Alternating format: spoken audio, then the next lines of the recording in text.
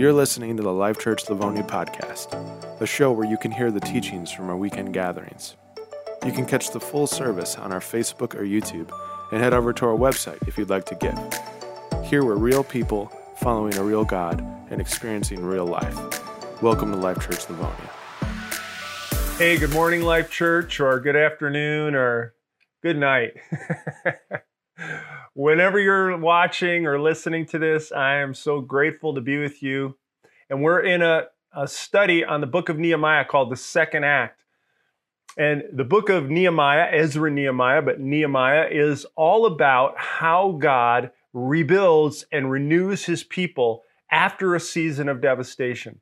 I can't think of anything more relevant for us to be studying and learning from, because we can talk about the pandemic and the polarization of politics and the racial strife and difficulty that's gone on in our country, and churches fighting over things, and all those. None of these things are new.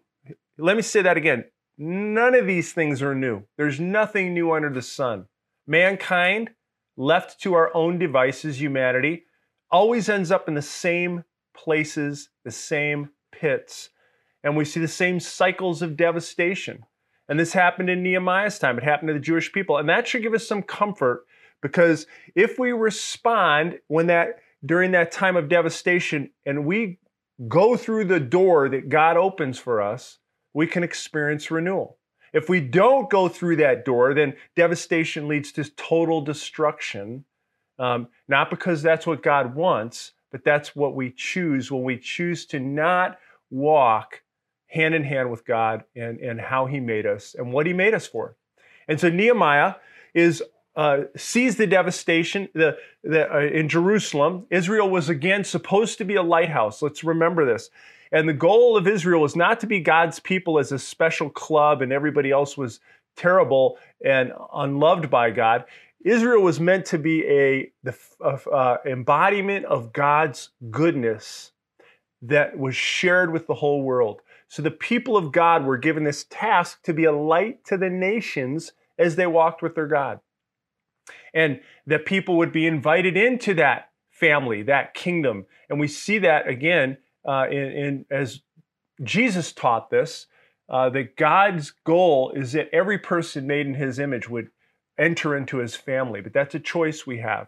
And so in the book of Nehemiah, we see this incredible leader who God raises up, who sees the devastation, who cries out to God, who feels the pain between what is and what could be or should be, how God made things to be, who prays and seeks God, and then volunteers himself to go on this mission to help rebuild the city of Jerusalem so that it could be the light God intended it to be.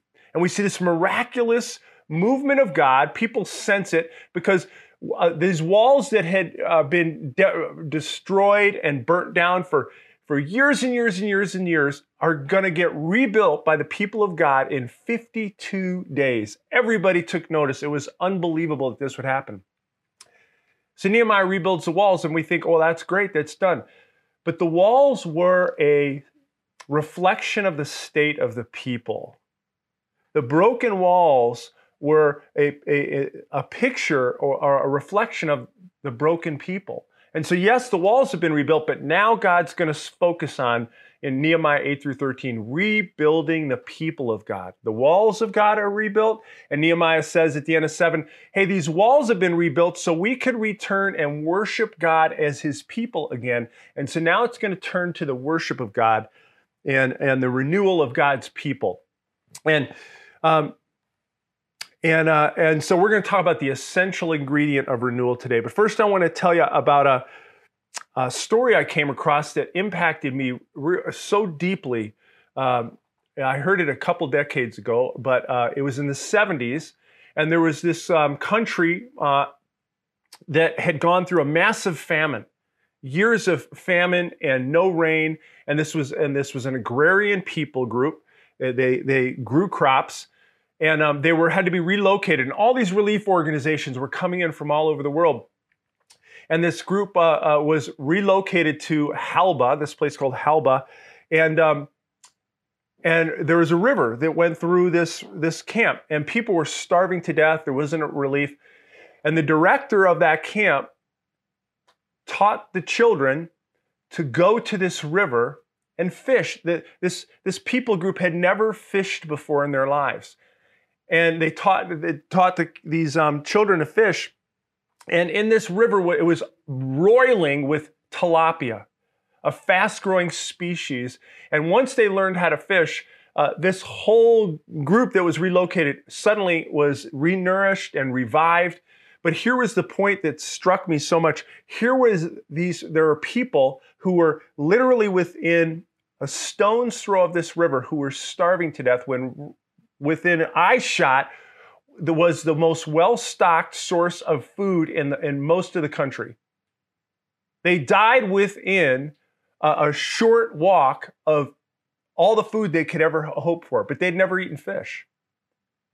And it reminds me a lot about Nehemiah's day. Here's the people of God, and they've been 70 years in captivity, but they've never really tasted the Word of God. They've lost sight of the Word of God, and they're dying, and they're experiencing famine. Physically, they were having some food problems, but spiritually, they're having a huge food problem, and they're dying spiritually within eye shot of a well-stocked temple in the Word of God. The prophet Amos predicted this. He said there would be a famine, and he said, Amos 8:11, not a famine of food or a thirst for water, but a famine of hearing the words of the Lord. And the Israelite people were spiritually starving to death within sight of the food source God had given them. Jesus said, humanity does not live by bread alone, but by every word that proceeds from the mouth of God. We're told that the Word of God is spiritual nourishment and nutrient for us. And isn't that the case in the United States? The United States has more Bibles per person than any other country in the world. How many people are dying within eyeshot of a Bible that's probably in their house but unopened and unused? And because of that, people are missing this source of food. So now we're going to see in Nehemiah 8, as I said, Nehemiah 1 through 7, rebuilding the walls. Nehemiah 8 through 13, rebuilding the people. Because Ezra and Nehemiah, and Ezra's going to come into the picture here, both know if we don't get people the Word of God and help them feed on the Word of God, they're still going to stay spiritually dead. But I want you to see something, because a revival breaks out, renewal breaks out as people receive the Word of God.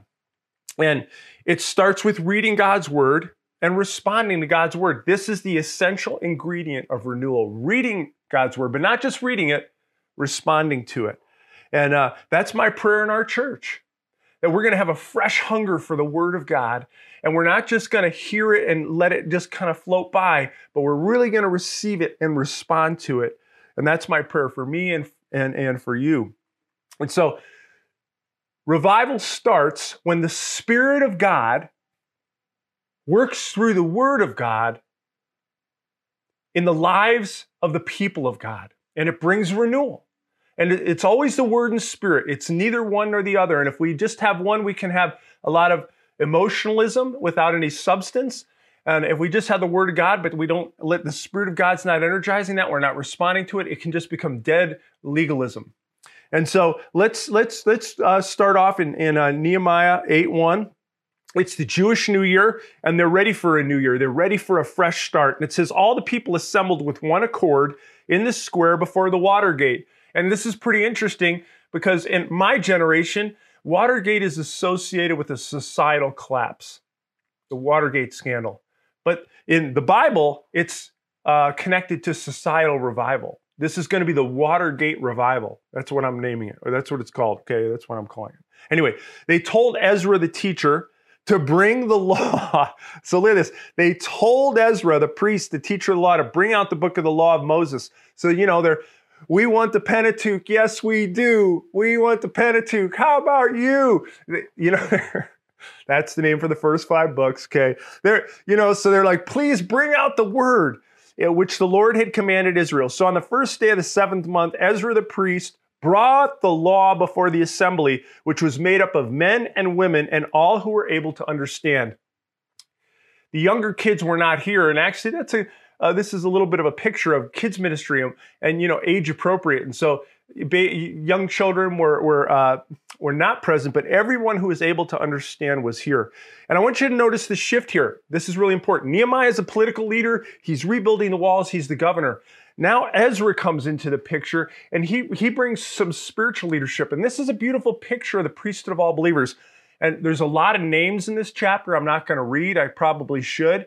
But it just shows you this collective gifts of the whole people of God coming to minister. And when that happens, how good fruit comes out of this. And so Ezra is going to kind of take the forefront here. Nehemiah rebuilds the wall. Ezra's going to read the word of God, and this is going to help rebuild the people. And he is a teacher of the law and a priest. And as a teacher of the law, he shares the word of God, which we all need. And it helps people understand God's character and his will and his ways and his purposes. So the teacher shares the word with the people. The priest goes to the temple and represents the people before God. And this is that beautiful conduit we see here. As a teacher and a priest, he goes to people on behalf of God with the word. And as a priest, he goes to God on behalf of people. And that's all of us are meant to be the priesthood of all believers. We all fill that role. God wants us to be that conduit. And so Nehemiah and Ezra know if the people aren't spiritually revived, there's not going to be any hope. And they're still living in spiritual darkness, but God's about to flip a light switch. So let's look at the Watergate revival. And it starts when people, first of all, read the word attentively. Look at what it says. He read it aloud from daybreak till noon as he faced the square before the Watergate in the presence of the men, women, and others who could understand. And all the people listened, what's that word? Attentively to the book of the law. 6 hours. They're hearing the word of God for 6 hours. When's the last time you sat and heard the word of God for that long?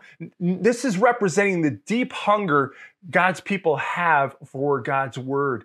They hadn't been exposed to this, and they're longing for it. And as they're listening, they're attentive because it just shows their lack of awareness, their lack of knowledge about God and about life and how much they needed answers. And they're simply crying out for God and his word. And one of the questions I would say is, how do we get attentive before the word of God? I'll just give you a couple of suggestions. One thing is, when we're gathered together as a group, turning your cell phone off or just putting it away somewhere where you can't get distracted. One of the things I do when I read the word of God is I underline and I take notes.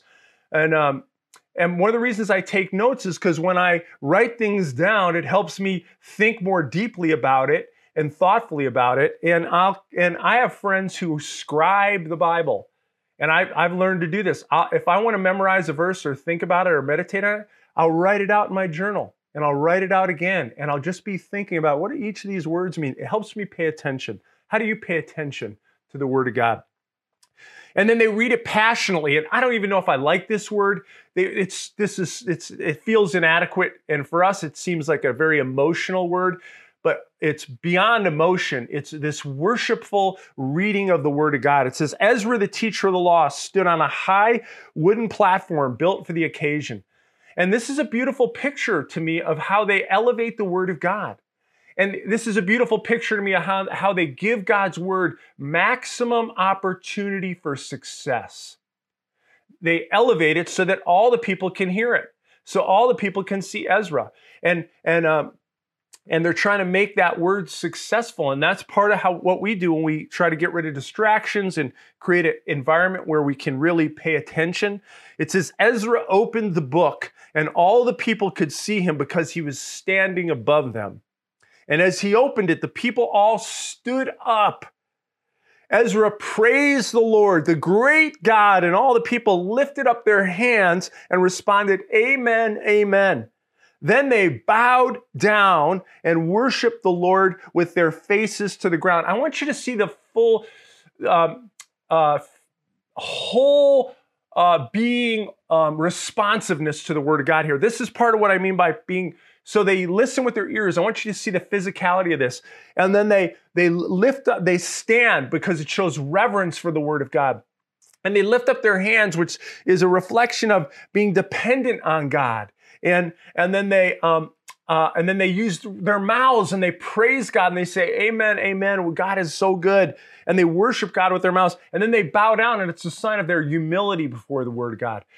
And this is a picture of the physicality is a picture of our hearts, right? That's what it's intended to be. So their hearts are prepared. And Jesus talks about this in the New Testament. He talks about this. The word of God is a seed, and there's all different kinds of soil, and some soil is hard. And so someone can hear the word of God and not respond to it at all.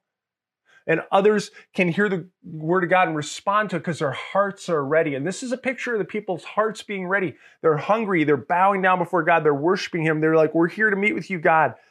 And we live in a time today, and I just got to say this, where we think we stand above the word. You know, I decide I don't like what it says, or I don't know if I believe scripture, or I take what I like and I leave what I don't like a spiritual buffet. And we don't stand over the word of God. We submit to the word of God. That's how we're designed to live.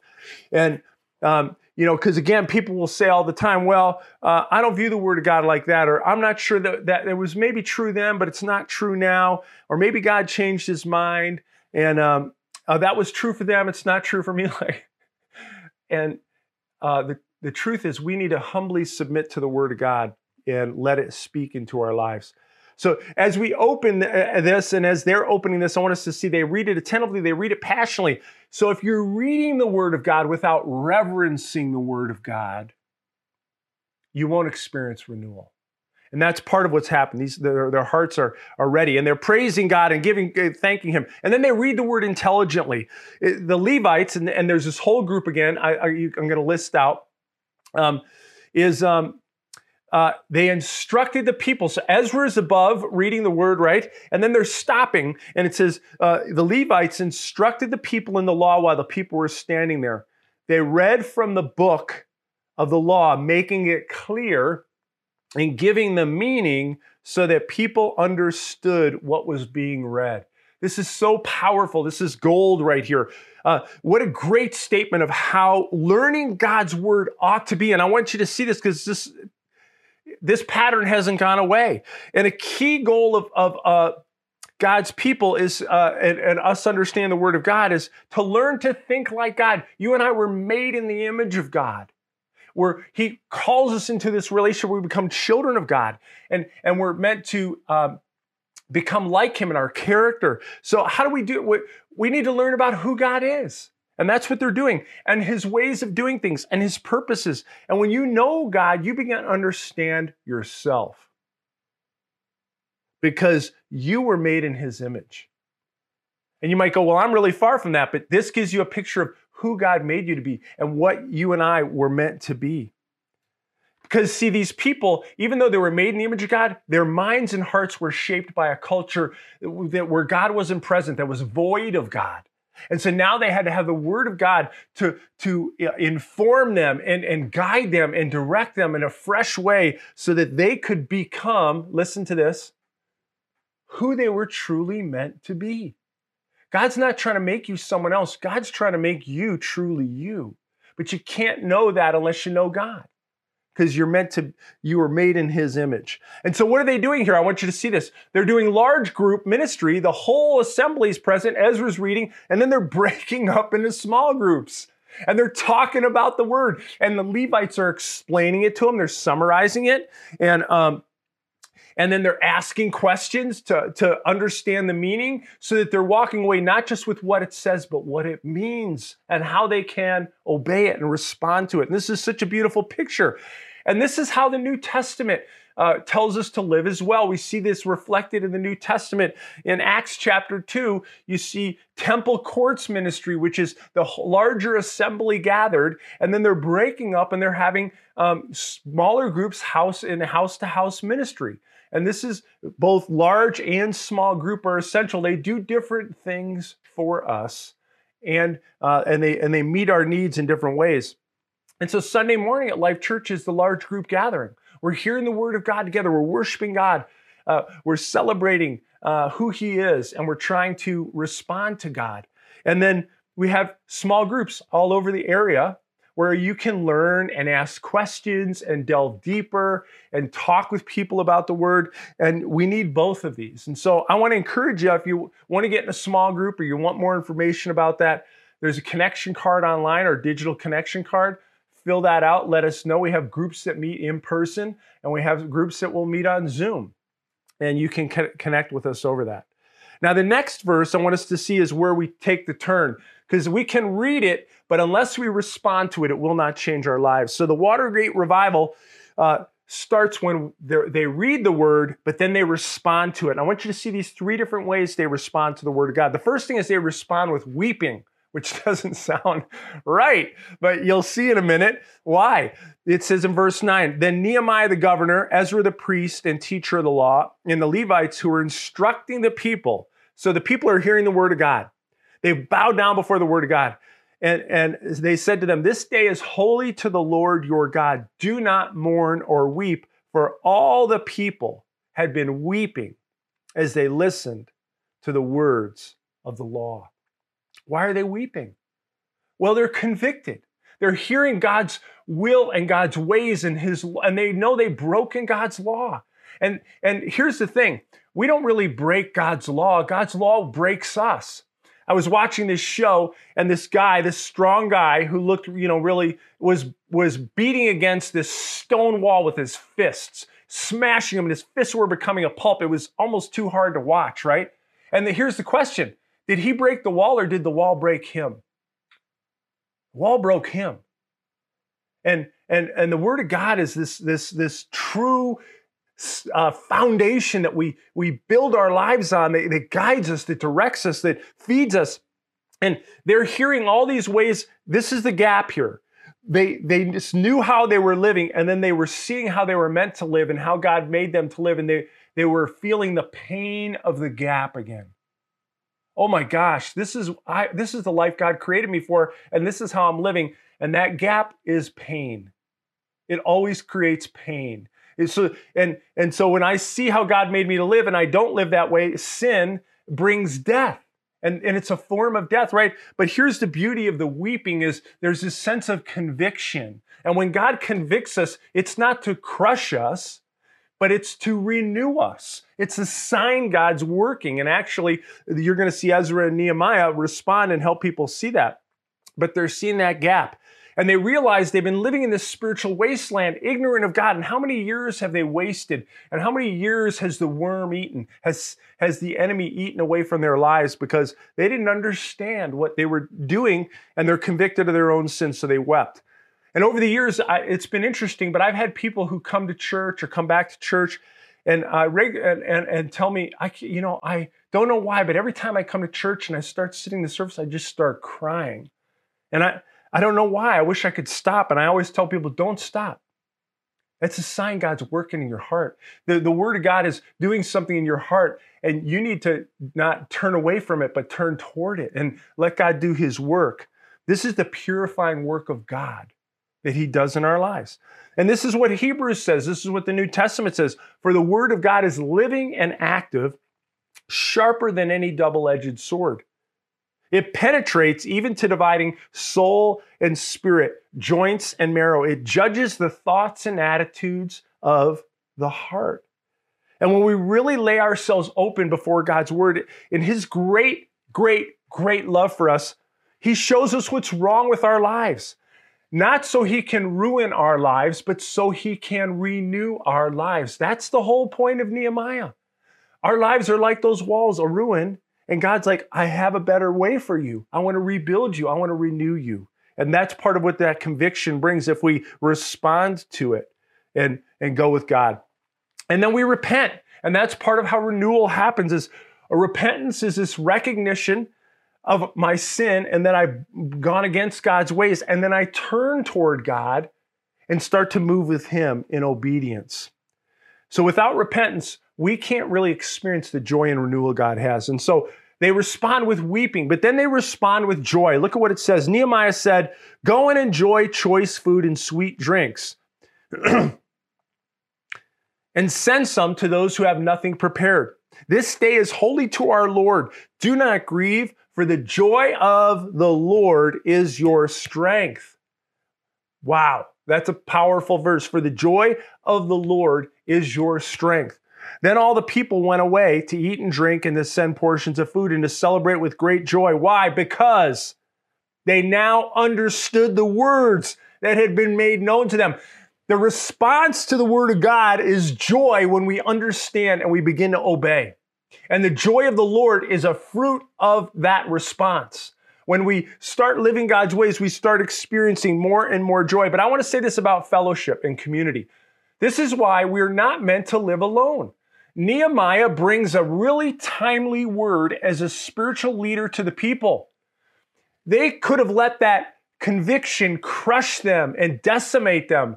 But he interprets that for him and he brings encouragement. He goes, look, yes, there's conviction of sin, but this is God working in your life and God is bringing refreshment and renewal in your life. And I want you now to stop that and turn toward God. You're walking in obedience and I want you to experience the joy God has for you because this day is holy. We were living in a broken place, in a sinful place, and we've repented and we're turning and now we're walking with God and we're going to rejoice in that. And that's why we need encouragement. We need fellowship. If we sit alone, we're going to stay devastated, despairing, and depressed. And that's what Satan wants for you and for me. But when we're together with one another, we can encourage one another, as Scripture says, toward love and good works. And that's what Nehemiah does here. But there's joy because they're responding to the word of God. They've experienced forgiveness and the grace and love of God, and they have joy in their lives. And the result is strength. And that's really a powerful thought, that we're strengthened when we obey God's word, and his joy gives us strength. That obedience gives us strength. And the last thing is this, they respond with obedience. So the people went out and, I'm not going to read that next section, it's for Tell Me More, but they obeyed. What they did is they read the word of God and they responded to it. And that's what our goal is. They found greater joy in obedience. And this is always the key to spiritual revival, to life with God. Everything else won't matter, won't make a difference until we obey and put it into practice. And as they read God's word and heard God's word, they immediately went and responded to it. And that's one of the things we need to do with Scripture. As you read the Bible every day, you say, okay, God, what do you want me to know or understand about you, about myself, about life? And then what do you want me to do? What do you want me to know? And what do you want me to do? That's obedience. How should this change my life? And people who have a second act, this is what they do. They read and respond to God's word. And they respond to it with repentance and with joy and with obedience. So let me ask you a couple of questions here. And as you think about obedience, I want to just say this. I encourage you just to start reading God's word. And if you don't have a Bible, you go download the Bible in 1 Year. That's a great app. Or the YouVersion. They're both excellent. And they're free apps and you can download them. And you just start reading a little bit every day and then ask those two questions. Lord, what do you want me to know? What does this mean? And what do you want me to do? And how can I obey that? And that simple step of obedience will help you move toward a place of renewal and revival and flourishing.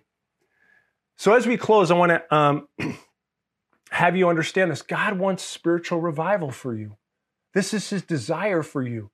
And he's actually laying out exactly a beautiful narrative picture of how we do that. We read God's word, we take it in attentively, worshipfully, passionately, intelligently. We think about it, we talk about it with others, and then we respond to it. And we repent where we need to repent and then we let that word bring joy into our lives because we know God has a plan for us and it's a good plan. And then we obey. And God brings renewal. This is the key ingredient of renewal. So as we close, I want to ask a couple questions. The Israelites were weeping over their sin. Is there sin in your life you need to repent of today? When God puts his finger on that sin, it's to save you, not to destroy you. But he's saying, let that thing go. Is there something you need to repent over today? You can leave here today fresh with God. The Israelites were in small groups and they're understanding God's word together. Are you in a group? And if not, what's keeping you from that? I've told people over the years, I've had more growth in a small group than I have in any other environment because it's interactive. And you're looking at God's word, and then you're talking about how can I live this and obey this in my life? And then we're praying for one another, and prayer brings power and support and supply. And maybe you know God's word really well. Maybe you're sitting out there going, yeah, I'm pretty good. I know this. Is God calling you to be like the Levites? And maybe it's time for you to lead a group, not just be in a group, and step up and be a part of discipling others. And lastly, the real thing that sparked revival was obedience to God's word. Are you wholeheartedly obeying God's word today? Or is there an area of your life where you know you're not? Like, for example, God's word tells us that Jesus said the two most important commands are that we love God with all our heart, soul, mind, and strength. What does it mean for you to love God today? Well, one thing Jesus said is, if you love me, you'll obey me. So obviously obeying his word. But what does it look like for you to love? Maybe it's time to just take a minute and worship God and say, Lord, I love you. And then he said, love one another as you love yourself, that we love one another. What does it look like to love those closest around you? What would it mean for you to love your child today? In a very practical way, how would they experience love today? And if you're a child, what would it look like for you to love your parent today or someone else close to you? That's the questions we ask that help us truly live into obeying God's word. And you can do this. God will help you do this, and we'll help you do this. So let's close right here. Let's be committed to reading the word this week. And I'm reading Nehemiah. I'm working through Nehemiah, and it's been great. I'm loving it. And we're going to be looking at it and talking a little bit about it. Tell me more. We might even go back to the Sermon on the Mount because I've been thinking about obedience and those things. And then how do you respond? How does God want you to respond to his word today, right now? And I want to give you an opportunity. If you've never trusted in Christ, the reason God has you here is to know he's inviting you. He loves you. He created you for a relationship with himself, and he wants you to turn away from all those ways that have brought harm and ruin in your life and find renewal in him. And you can do that today. Would you pray with me? Let's pray. Lord Jesus, thank you for your love. Lord, your scripture tells us that you're the word of God, that the word of God became flesh and dwelt among us. Lord Jesus, that's you. And we sometimes separate the word of God from the person of God, and that's a mistake. That, Lord, your word is an extension, an expression of who you are. And your word tells us you love us because you tell us you love us. That's how you communicate. And so, Lord, there are those among us today who've never trusted in you. They've never said yes to a relationship with you. And if that's you, I just want you to pray with me. Lord Jesus, I confess that this sin has plagued my life and ruined my life, and I've chosen a lot of things that go against you and against your word. And I realize that's brought ruin, and I'm turning toward you now. I'm admitting and recognizing my sin, that you give us your word for our flourishing and our good, and when we reject it, we reject life. We reject your goodness, and I want to stop doing that. I want to turn toward you. Please, I'm repenting and turning toward you, and I'm asking you to forgive my sins and bring refreshing and renewal. I'm asking you to come into my life and put your Holy Spirit in my heart. I want to be your child. Help me to follow you and walk with you. And Lord, for the rest of us, I pray that we would experience revival. And we often think of revival as a term that means a sweaty preacher in a hot tent preaching to people who don't know you and converting people. And that's actually not what it means. Revival, Lord, you know, means to live again. It's for people who lived at one point and have lost that life. And you help them live again. And so help us to live again as we read your word today, as we respond to your word, and as we walk in faith with your people, Lord, and walk in your ways together. Help us to do that today. In Jesus' name, amen. Hey, so great being with you this morning, and I hope to see you soon. If you made a commitment or recommitment, or you want more information, would you please just click on that button on your screen that allows you to message us, and allows us to communicate back with you. Hope to see you soon. God bless.